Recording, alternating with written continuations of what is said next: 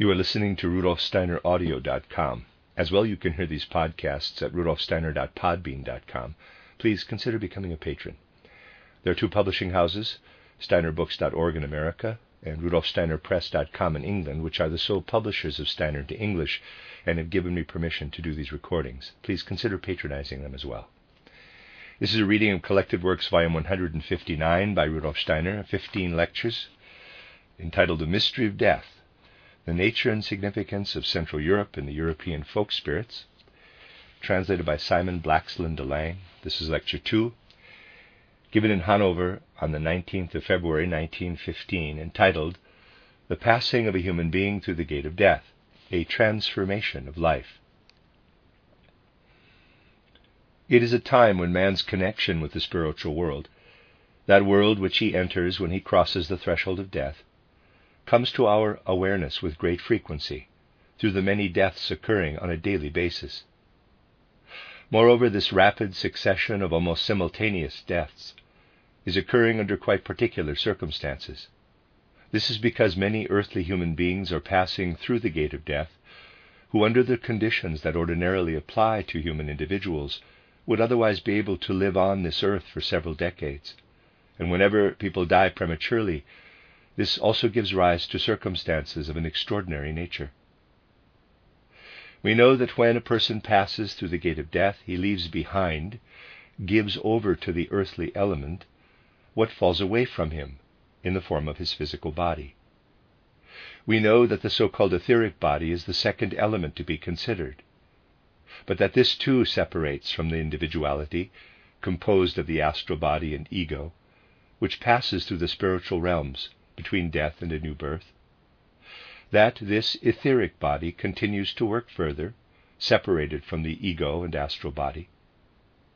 As it enters the spiritual world immediately adjoining our own, a world that we have often referred to as the etheric world, this etheric body can be thought of as manifesting itself differently in the case of someone who passes prematurely through the gate of death from the way it does with someone who has lived to a ripe old age. For an etheric body which has to pass through the gate of death where someone has died prematurely would under normal circumstances have had the strength to imbue the physical body with life for many years and even several decades. Now in the spiritual world, energies are lost just as little as they are in the physical world. This strength that otherwise imbues the physical body with life continues to exist. So we can say, if thousands are now passing through the gate of death virtually every day, etheric bodies are entering the elemental world, which are still viable, which have within them different forces from etheric bodies that have become older. What happens now with these still viable etheric bodies? Yesterday in the public lecture I spoke of the folk soul, who is an actual being. In our time it needs quite particular forces. It needs such forces also at other times, of course, but quite especially in our time. This folk soul still receives these viable etheric bodies. The human being himself pursues different paths through his ego and astral body, those paths which will then prepare him for his next earthly life. But these etheric bodies separate from the human individualities. They pass over into the essential nature, the substance of the folk souls. Thus, after such a destiny-laden time as we are now living through, we are approaching a time when the folk soul has within it, as living forces residing in it, the etheric bodies that have been made available to it by those who have crossed the threshold of death in battle. Thus a time is drawing near when the spiritual scientist can know that what has been sacrificed by way of etheric bodies on the altar of the great events of the time has not been lost. A time is drawing near when from the folk soul an effective force streams forth into the individual souls, from whom at the same time proceeds what numerous human beings have received here on earth in the first, second, and third decades of their youth. What they would otherwise have been able to retain for many decades, but have given over to the folk soul. This will in future be in the forces that the folk soul infuses into individual souls, and it has not been lost. Let us take this rightly into our hearts.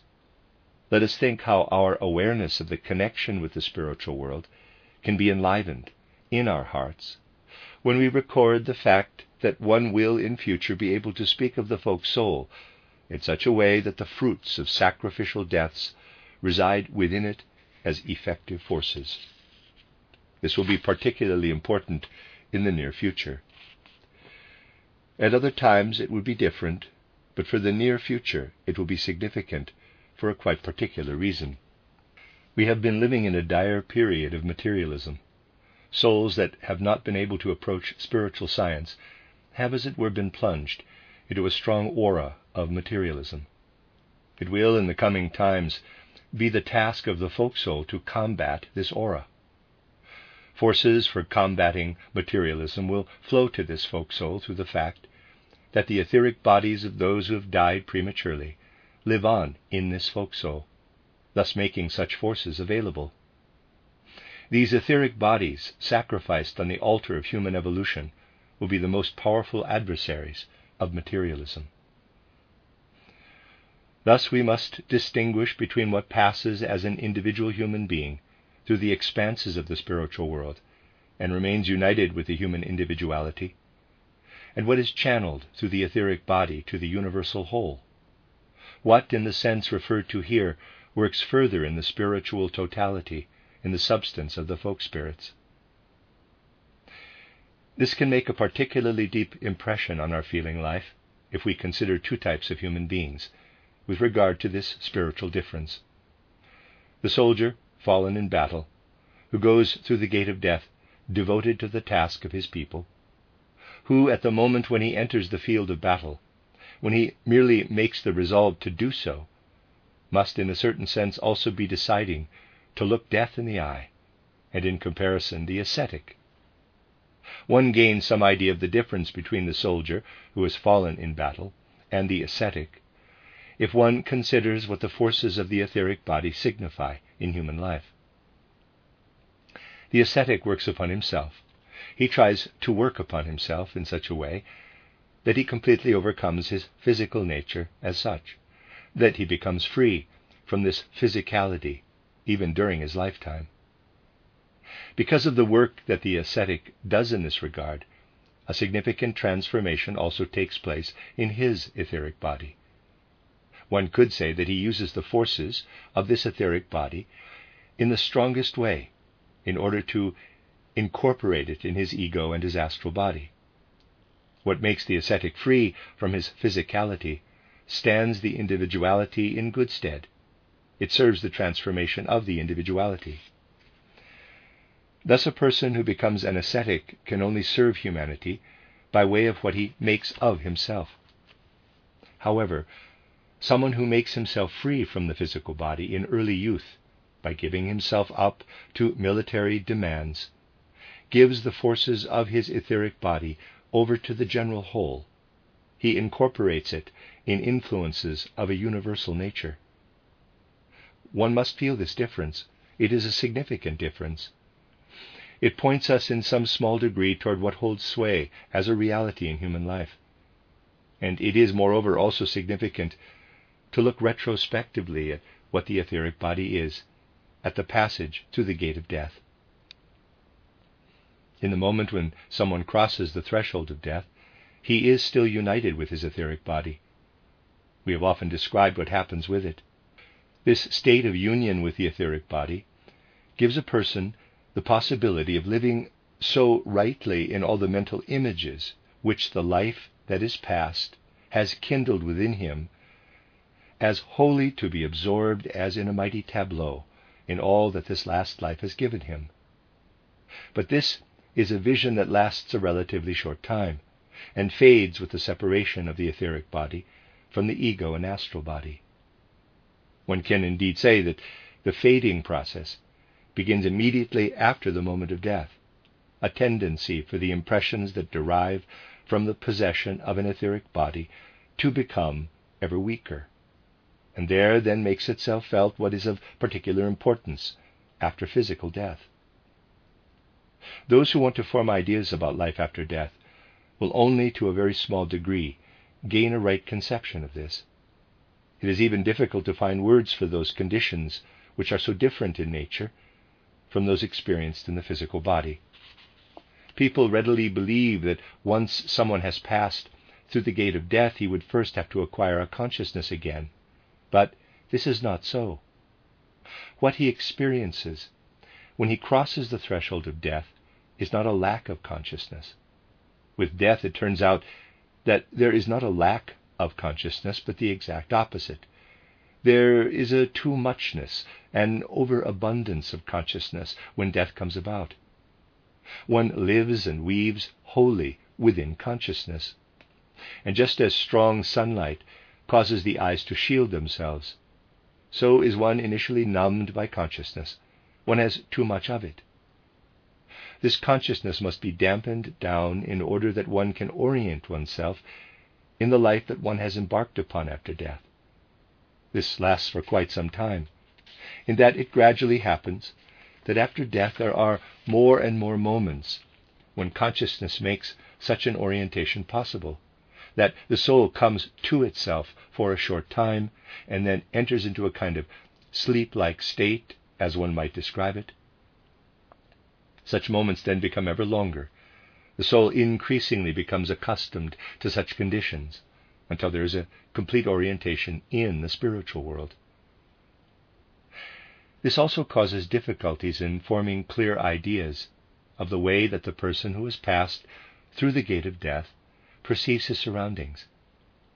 In the last few weeks we have cremated a dear anthroposophical friend, and it was the wish of the person who has now died that I took on the task of celebrating a committal festival at the place where she died for her assembled friends.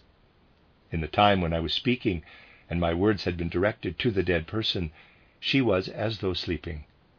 Then the heat took effect, the flames, as it were, took hold of the body. And at this instant a moment of consciousness came over the soul, as a moment of orientation, and the dead person then had the whole picture of what the funeral and the funeral address consisted of before her, as one has something of a spatial nature simultaneously before one. Time indeed becomes space. One sees the past not as in life, one sees the past elapsing in time, but one sees what is past before one as a spatial phenomenon.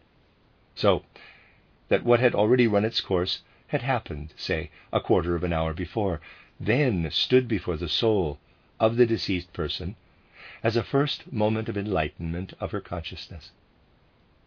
Then again a state of stupefaction came to pervade the flooding light of consciousness, in order in this state to reach toward those other states in which the soul gradually learns to orient itself in the spiritual world.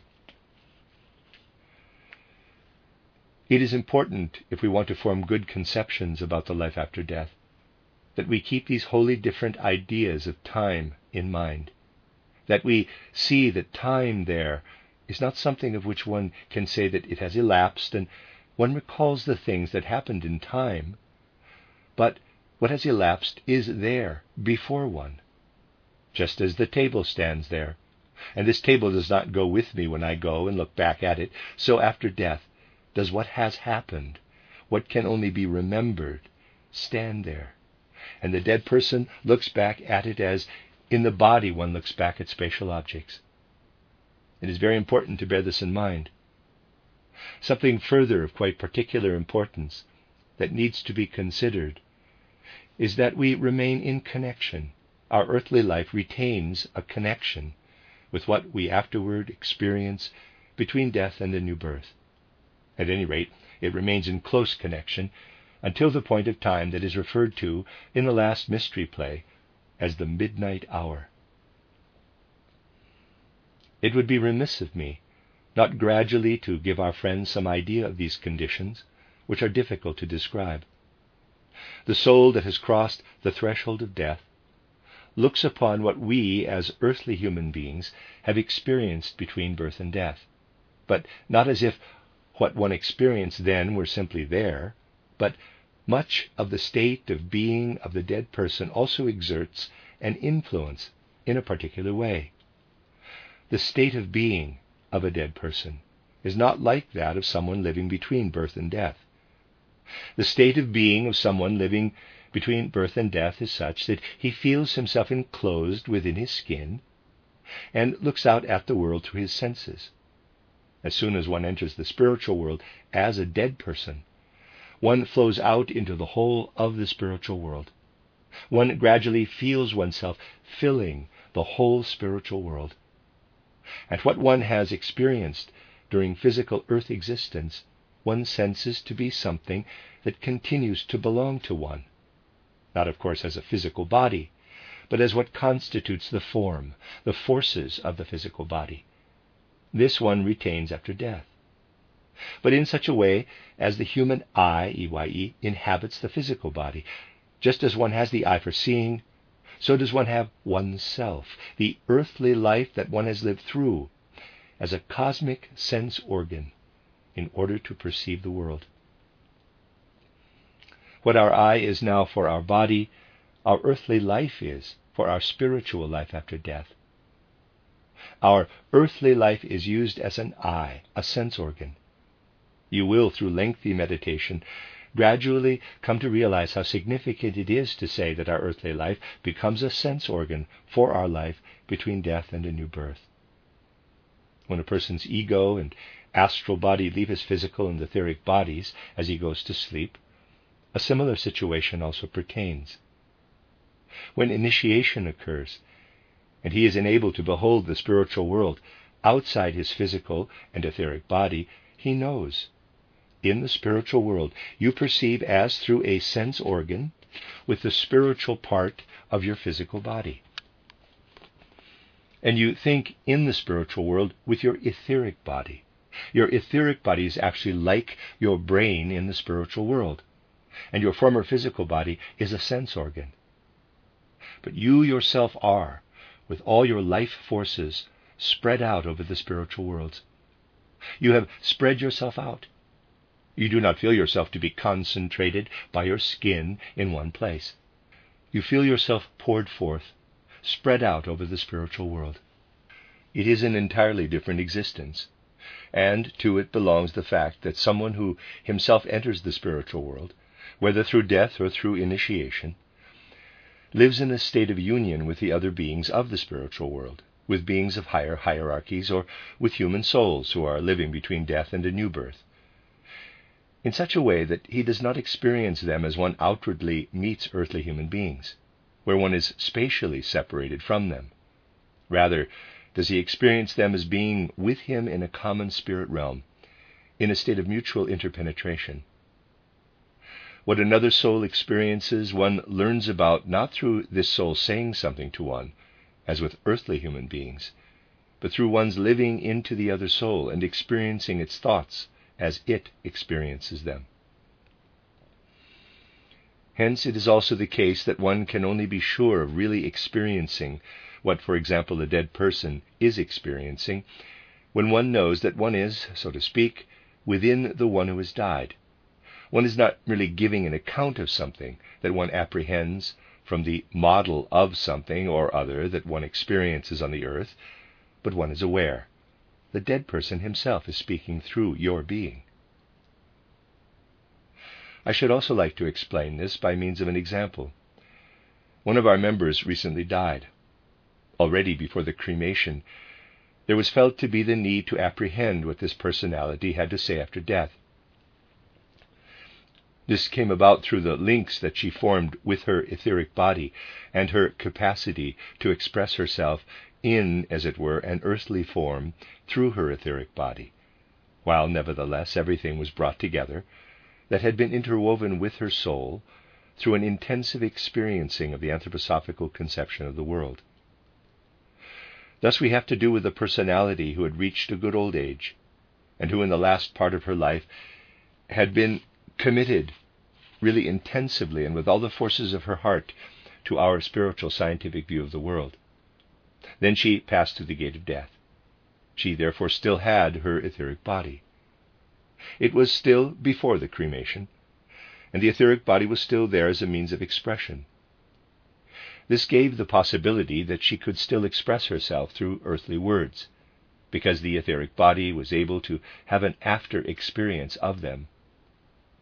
And this liberation from the body, from earth existence, at the same time gave the possibility of bringing together the whole being, which through the heart had been engraved in the soul. And as I was shown how this personality who had passed through the gate of death wanted to express her being, approximately on the second day after her death had occurred, the words were formed that I can impart to you, words that are to be seen as words experienced by the deceased person. So that one has to imagine that here, on the second day after the death, this being of the soul that had passed through the gate of death was filled with the power of these words. And if one put oneself in the place of the soul, this being of the dead person expressed itself through one of these words. Hence I could do no better than to address these words to the dead person at the funeral, for these were the words that she herself, so to speak, spoke to the friends that stood around her earthly remains. I can give you the assurance that I have added nothing to these words, but I have tried to regard them as coming from the being of the deceased. To be sure, later there ensues what I have called the numbing or stupefying of consciousness, which one could call a state of sleep. The dead person would now not have been able to bring this being of hers to expression, because she now lacks the means of the etheric body. She will be able to do so after some time, but not immediately after death. These are the words, quote, "In world expanses I will to bear my feeling heart, that warm it may become in the fire of the working of holy forces. In world thoughts I will to weave my own thinking, that clear it may become in the light of the eternal life in becoming. In soul foundations I will to immerse the sense of what has been, that strong it may become for true aims of human working. In God's peace I so aspire, midst life's struggles and concerns, myself for the higher self preparing. Striving for peace in joyous work, sensing world being in my own being, I would fulfill man's highest duty. May I live expectantly in the light of my destiny's star, that grants me the place in the realm of spirit." Close quote. This is, as it were, the result of many years' absorption in the worldview of spiritual science. This long absorption in the spiritual scientific world conception has become the essential nature of the soul itself, and has expressed itself in this way. It is a clear, vivid example of how the forces of the soul are really taken hold of when one does not merely take up spiritual science in a theoretical way, but transforms it into life forces within the soul. Then the feelings and sensations that come from the spiritual scientific world conception go beyond something of a theoretical nature, and themselves become forces within the soul. Then one can be quite certain that no one who has not become acquainted with the world conception of spiritual science would bring his own being to expression after death in words such as these, quote, "In world expanses I will to bear my feeling heart, that warm it may become in the fire of the working of holy forces. In world thoughts I will to weave my own thinking, that clear it may become in the light of the eternal life in becoming." Close quote.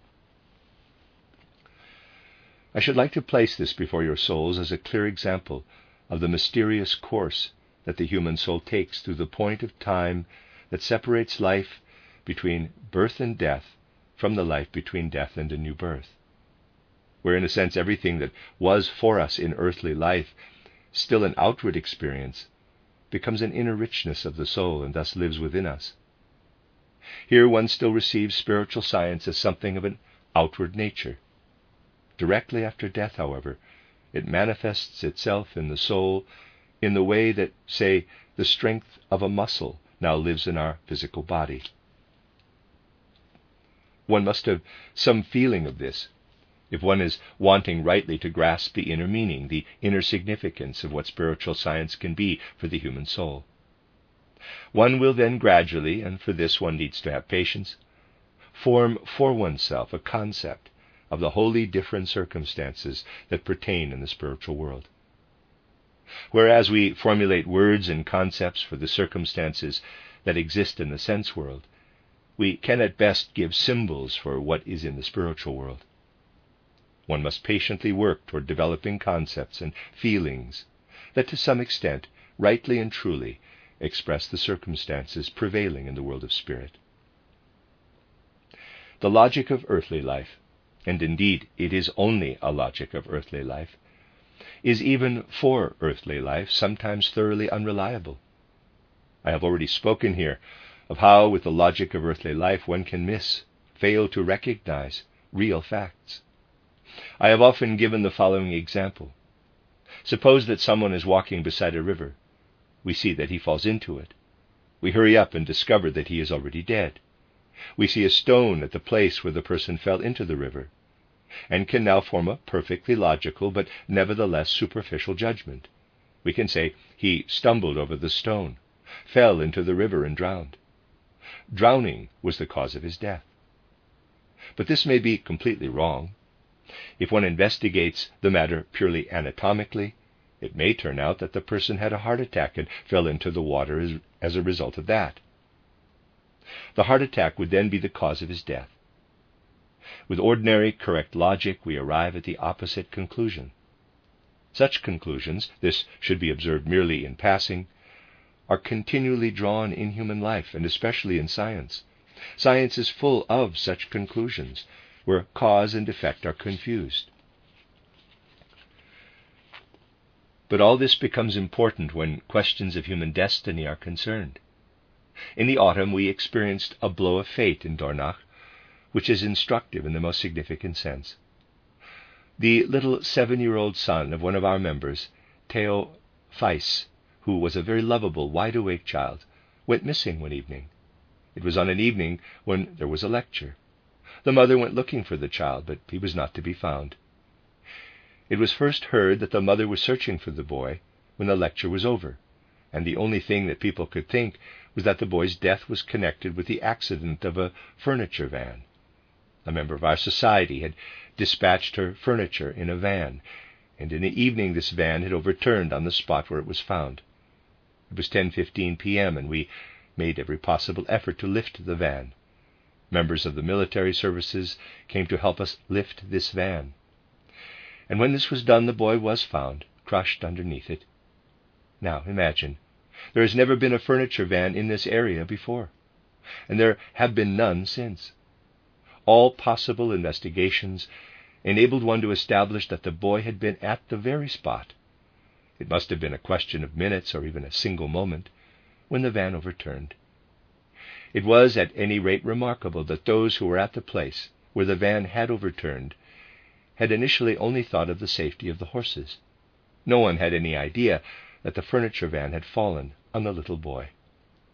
So the child was dead. According to the outward materialistic view, it was purely by chance that the van had overturned at this moment when the child came by and was crushed. This is what the materialistic view will say. From the spiritual perspective, this is complete nonsense. For what is of concern here is the karma of the child, and this karma of the child guided all the various circumstances. It had guided the furniture van there at the moment when the child needed to die, because the child's karma wished it so. The karma of the child had run its course. We have here to do with the need to reverse cause and effect. Through such circumstances and their perception, one can gradually find one's way to a real conception of life that brings us to the point of reversing what outer appearances present to us. We must do this many times over. But the situation becomes especially significant if afterward there is an experience of what arises from such a circumstance. The soul of a human being passes through the gate of death. This soul had incarnated for 7 years in a physical body. Why would little Theo not have been able to live for 70, 80, or 90 years, when viewed outwardly, if karma had not made it impossible. He had an etheric body that could have supported life for decades, an etheric body that was indeed full of forces of the eternal, of the good. He was a boy with outstanding qualities. As you know, the actual individuality, the ego and astral body, continues on its own path, but the etheric body separates out. This etheric body into which are woven all the beautiful, tender forces that have developed in the age of childhood, but in which also live all the forces that come from former incarnations. Now consider what one has before one with such an etheric body. The individuality comes from former incarnations. It embodies itself in this incarnation. It brings with it what comes from former incarnations. The life in this incarnation is in a certain sense the fruit, the realization of what resided as a cause in former incarnations. These fruits would then have been able to come to fulfillment throughout the present life. Everything that derives from the fruits of former incarnations would then have passed into this etheric body. This did not happen. Thus, in this etheric body, everything that exists by way of causes in the former incarnations finds its place. And what is most remarkable is this. Anyone who tries to investigate the aura of our building in Dornach will find this etheric body of little Theo in the aura of this building. It is there.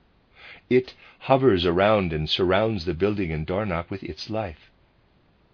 Anyone who has something to do with the building, or will have something to do with it, since that late autumnal afternoon when little Theo crossed the threshold of death, knows what was changed in the spiritual aura of the Dornach building. Because in this aura there has been assimilated that etheric body which contains the forces that would otherwise have been used for the sustenance of a physical human body for several decades. And this etheric body has flowed forth into this aura of the building. So mysterious are the paths that the wisdom flowing through the world has to traverse with its creatures. The only right conceptions of the way that human life as a whole takes its course, and this eminently includes the life between death and a new birth, are those that enter into the details of these things. And since our anthroposophical movement should not be abstract in any way, but should be something in which we, and also those that belong to us, are involved with our whole being, it may also be possible to speak about such things. Unlike other societies, we do not ally ourselves only with a particular program, but we want to be engaged in our spiritual scientific movement with our entire soul. We want to think of this spiritual scientific movement as an actual stream to which each person belongs who really adheres to it with all his feelings. Thus we can say that we speak as one speaks here and there in an extended family about those belonging to it. For what touches us in a familiarly intimate way at the same time gives us the highest, most significant, and for us the most important information about the spiritual world. Out of such a mood, I should like to mention another of the many deaths of our friends that have occurred in recent times, Fritz Mitscher, who was an infinitely dear friend of all of us, passed through the gate of death not long ago. And it turned out that the necessity arose for me to formulate in words what my own soul felt as it inclined toward the soul that had just crossed the threshold of death. Notice the difference between the previous words that I read out to you and the words that I now want to recite. The words that I have just read to you derived from the soul of the deceased person. The words that I shall now share with you were stirred within my own soul on beholding, in a soul sense, the dead person, Fritz Mitscher, still united with his etheric body. It is therefore the impression that the dead person made which is now communicated in these words. You may perhaps know that Fritz Mitscher was already active on behalf of our Anthroposophical Society as a young teacher in many different places, especially in Berlin. And many of us also know how it was in so beautiful a way his will to connect what he had been able to acquire of knowledge and learning of the earth with the noblest and most exemplary anthroposophical awareness. This expresses itself also after death, when in his entire being there is united what he was and what now radiates after death from his soul in its body-free state, but still united with its etheric body.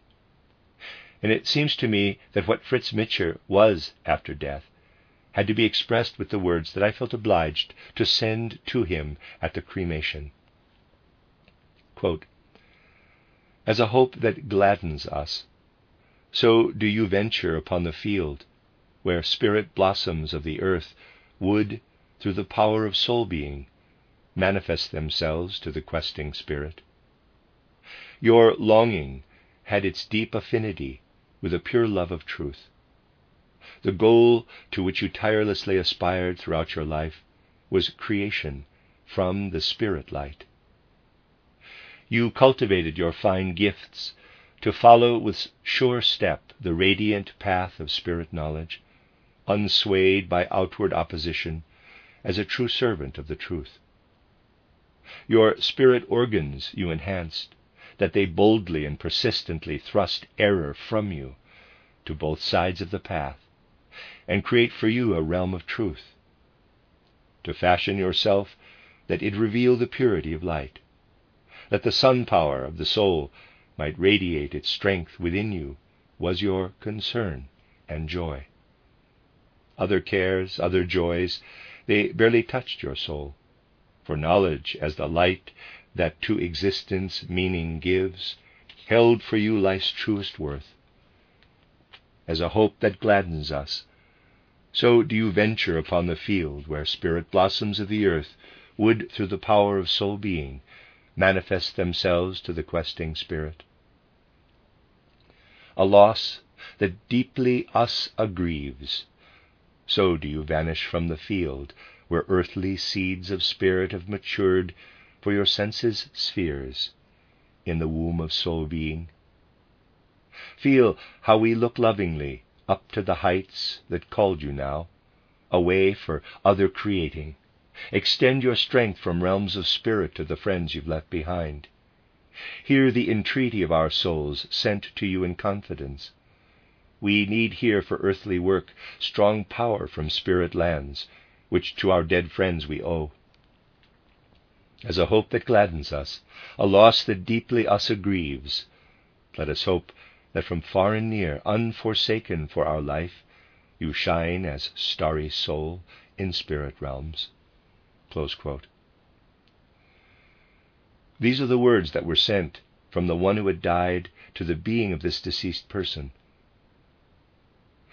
And then some time passed after these words were spoken at the cremation, and from the being of the person who had died, sounding forth not as yet from a well-ordered consciousness, but as from his essential nature, the following words could be heard, words that therefore now resounded from the one who had died in the night following the cremation. Quote, "To fashion myself that it reveal the purity of light, that the sun power of the soul might radiate its strength within me, was my concern and joy. Other cares, other joys, they barely touched my soul. For knowledge, as the light that to existence meaning gives, held for me life's truest worth." Close quote. Thus did the words resound. I had afterward discovered that the two verses had been directly transmuted from you to your to me, or my. I had not been aware of this before, for I had heard the verses as I first read them to you, and now they came back from the being of the person who had died, spoken by him. Quote, "To fashion myself that it reveal the purity of light, that the sun power of the soul might radiate its strength within me, was my concern and joy. Other cares, other joys, they barely touched my soul. For knowledge, as the light that to existence meaning gives, held for me life's truest worth." Close quote.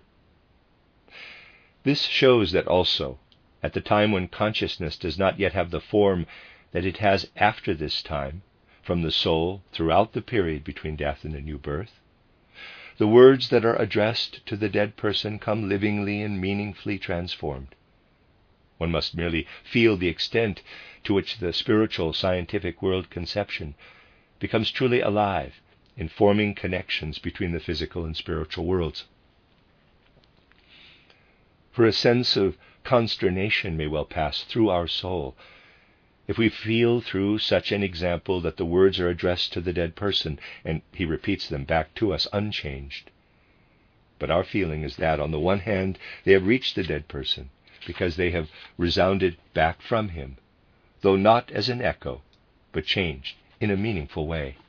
These are things that give us the assurance, the confidence also for our present time, that the souls that live here in earthly bodies have a connection with the spiritual powers working and weaving through the world, and that the earthly souls of human beings that have passed through death are interwoven with this stream of spiritual powers, wherein they experience their further destiny after they have died.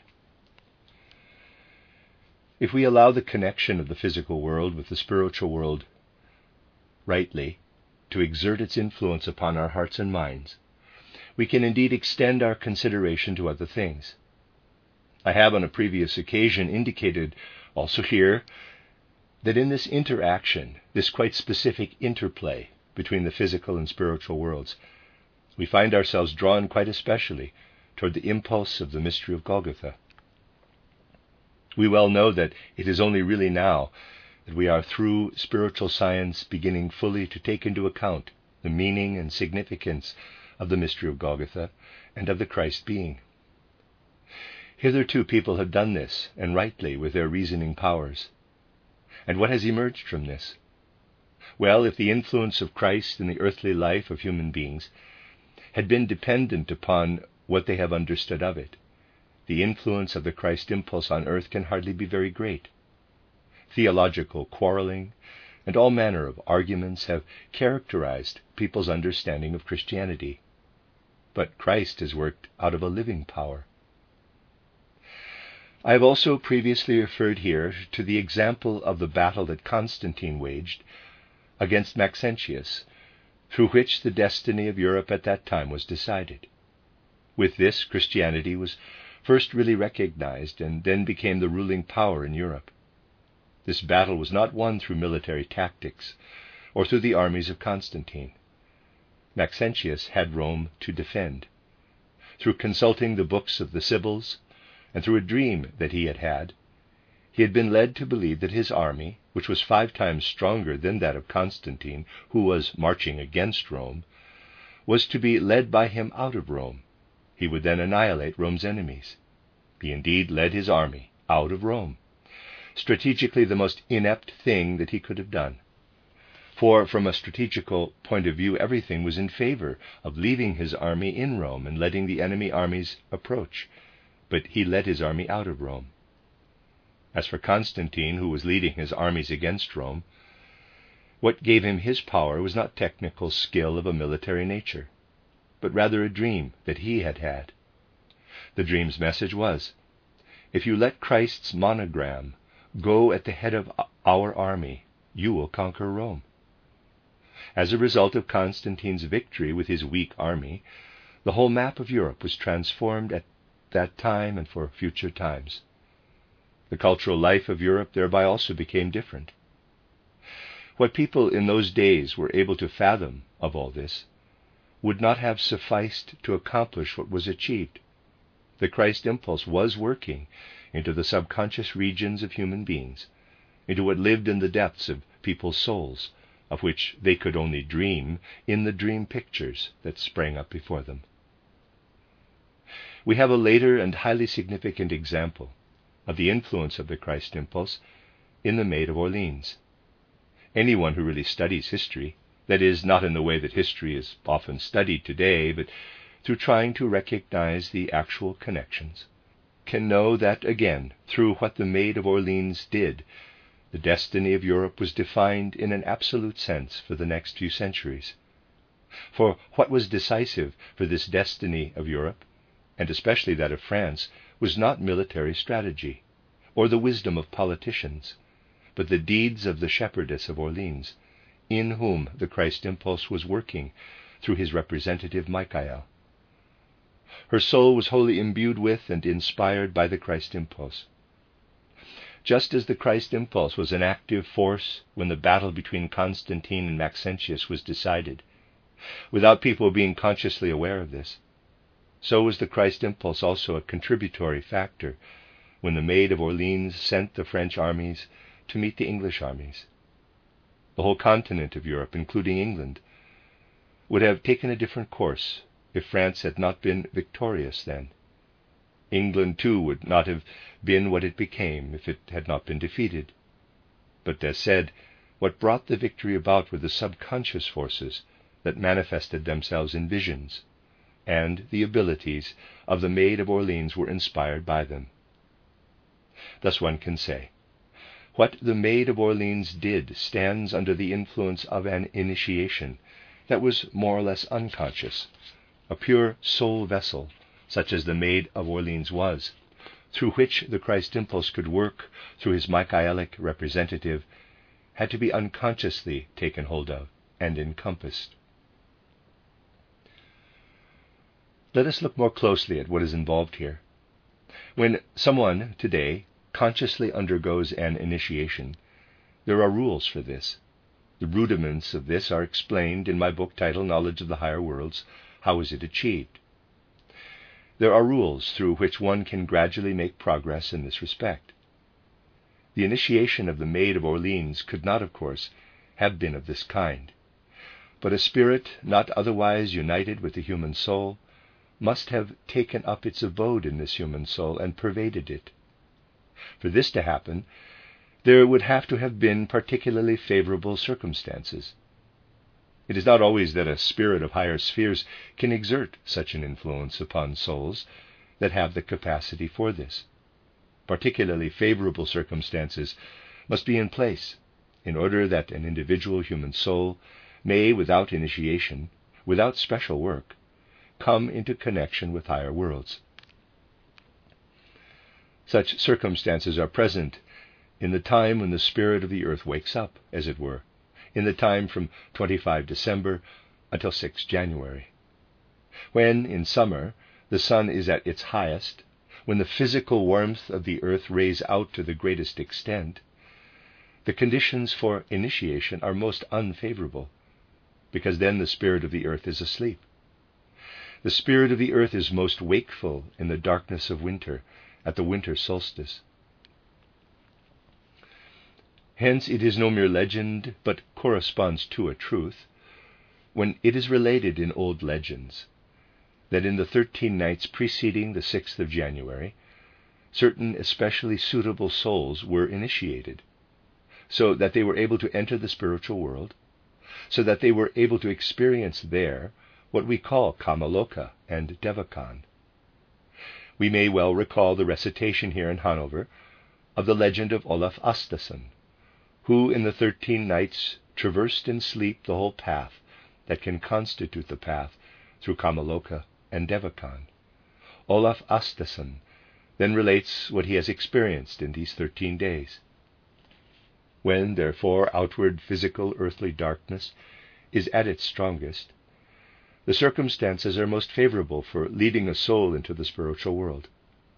For souls that are initiated, not through directly conscious work, but through particularly favorable circumstances, for a deed on behalf of humanity as a whole, such as the Maid of Orleans accomplished, it would therefore have been most favorable if she could have been able to sleep in the 13 nights, and moreover, in connection with the spiritual worlds. Thus, if she could have undergone all this in a kind of sleeping condition. Now, it is indeed so, that the Maid of Orleans passed through such a state of sleep. This was because the Maid of Orleans spent these 13 days until 6 January in her mother's body, in a state where a person is still asleep. For a human individual only awakes to physical life when he has been born and takes his first breath. In the Maid of Orleans' case, the last nights of sleep during the embryonic state fell in the time of the 13 nights, for she was born on 6 January. Here you have the foundation of the mission of the Maid of Orleans, to whom it was given, as this pure soul before her first breath in the last 13 nights of her mother's pregnancy, to receive initiation in this state of sleep, in the particularly favorable circumstances of earthly life. The calendar makes this perfectly plain. For if you open up a calendar, you will find that on 6 January, the Maid of Orleans has her birthday. Thus the calendar shows that a deeply inward connection exists between the physical and spiritual worlds. It was, of course, necessary for the soul of the Maid of Orleans to be prepared through its previous incarnations. But as in the 13 nights this soul met with what was able to come through it, what ensued historically occurred in order at this point in the evolution of mankind to make the intervention of the spiritual world into the physical world possible. Thus the spiritual world is always there with all its various aspects. The spiritual world is always among us, and the ways that the spiritual world seeks out in order to exert an influence in the physical world are many and various in nature.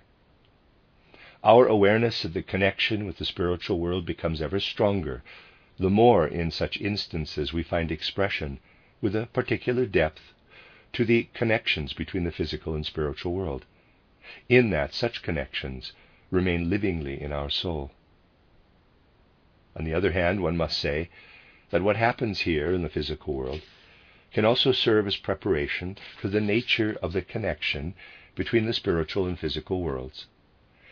And if someone who has taken up as intensively as Fritz Mitscher what flows through our spiritual science, and in the 30th year of his life passes into the spiritual world, his 30th birthday would have been on 26 February, and has impregnated his soul with the power that can pervade it through our spiritual science, we have a mighty individuality who will remain together with us in the spiritual world, and who is a helper of the greatest possible stature.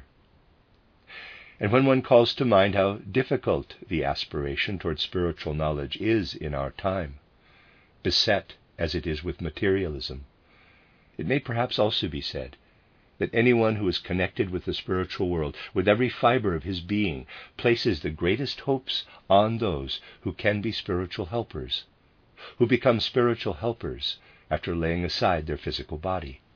It does, of course, not need to be said that this crossing of the threshold of death can never be a personal decision, but that it can be brought about only through karma. These spiritual helpers are those who give us hope and consolation when we see how difficult it becomes, precisely at this present time, to bring our spiritual scientific movement through the many hindrances. But we know that higher spiritual forces exert their influence upon the earth, in order that the stream of the spiritual worlds may contribute to the physical purposes of the earth.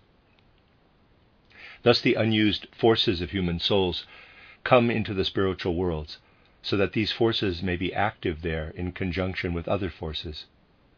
Thus it was that I truly called out the following words to our Fritz Mitscher from my innermost heart.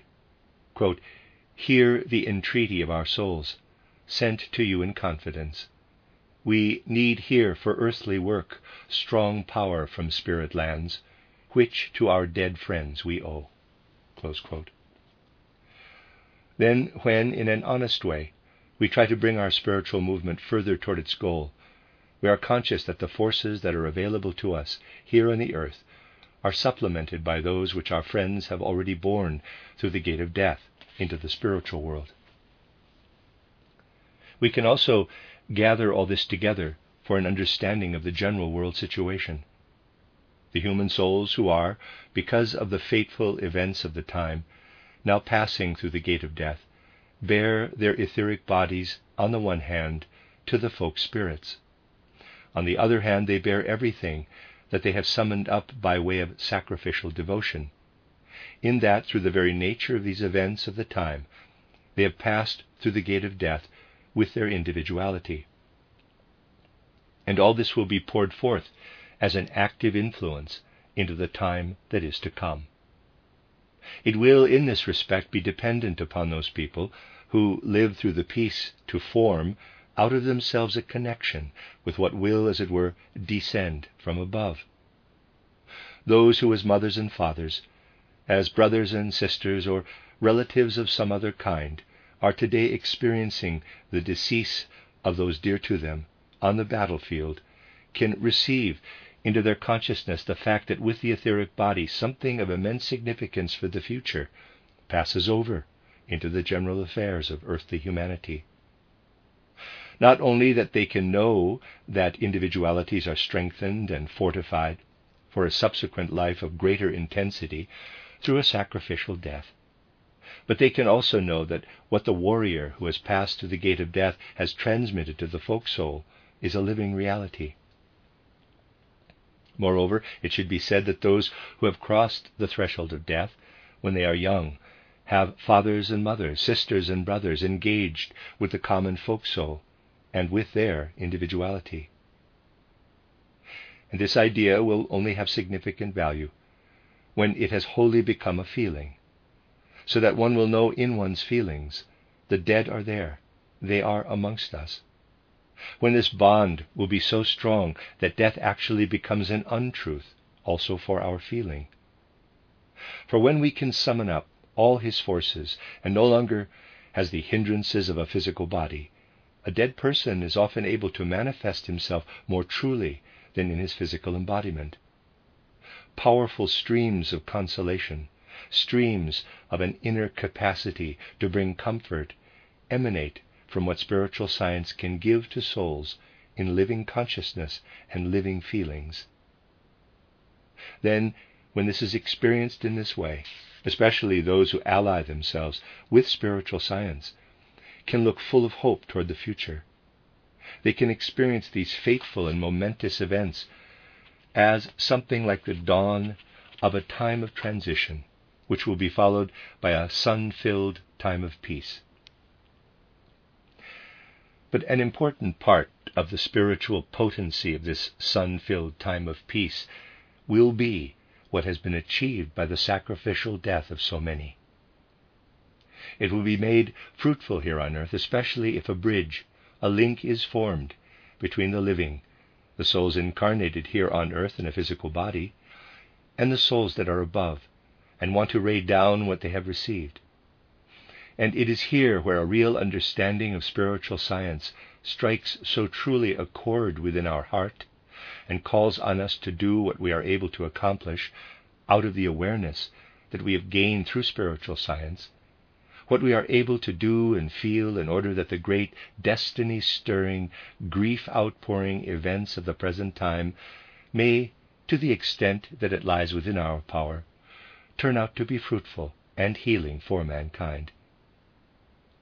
Those who know something of spiritual science can feelingly know and knowingly feel how the bridge up to the spiritual world is created, namely, that from souls that have remained below, thoughts and feelings are sent, which can be kindled through spiritual science. The horizon for this will be an horizon of peace. The souls that will want to send down the spiritual rays of light will be above. There must be people below who have learned to send up from their souls such thoughts and feelings as are inspired by spiritual science.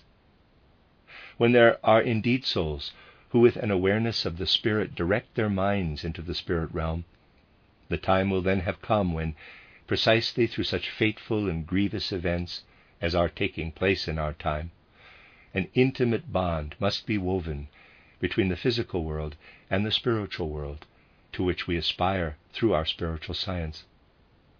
So, let us summarize what our understanding and our task shall be, and what shall awaken our confidence, in the words, quote, "From the courage of the fighters, from the blood on fields of battle, from the grief of the bereaved, from the people's sacrifice, there will ripen fruit of spirit, if souls will turn in consciousness toward the realm of spirit." Close quote, translated by George and Mary Adams. That is the end of Lecture 2.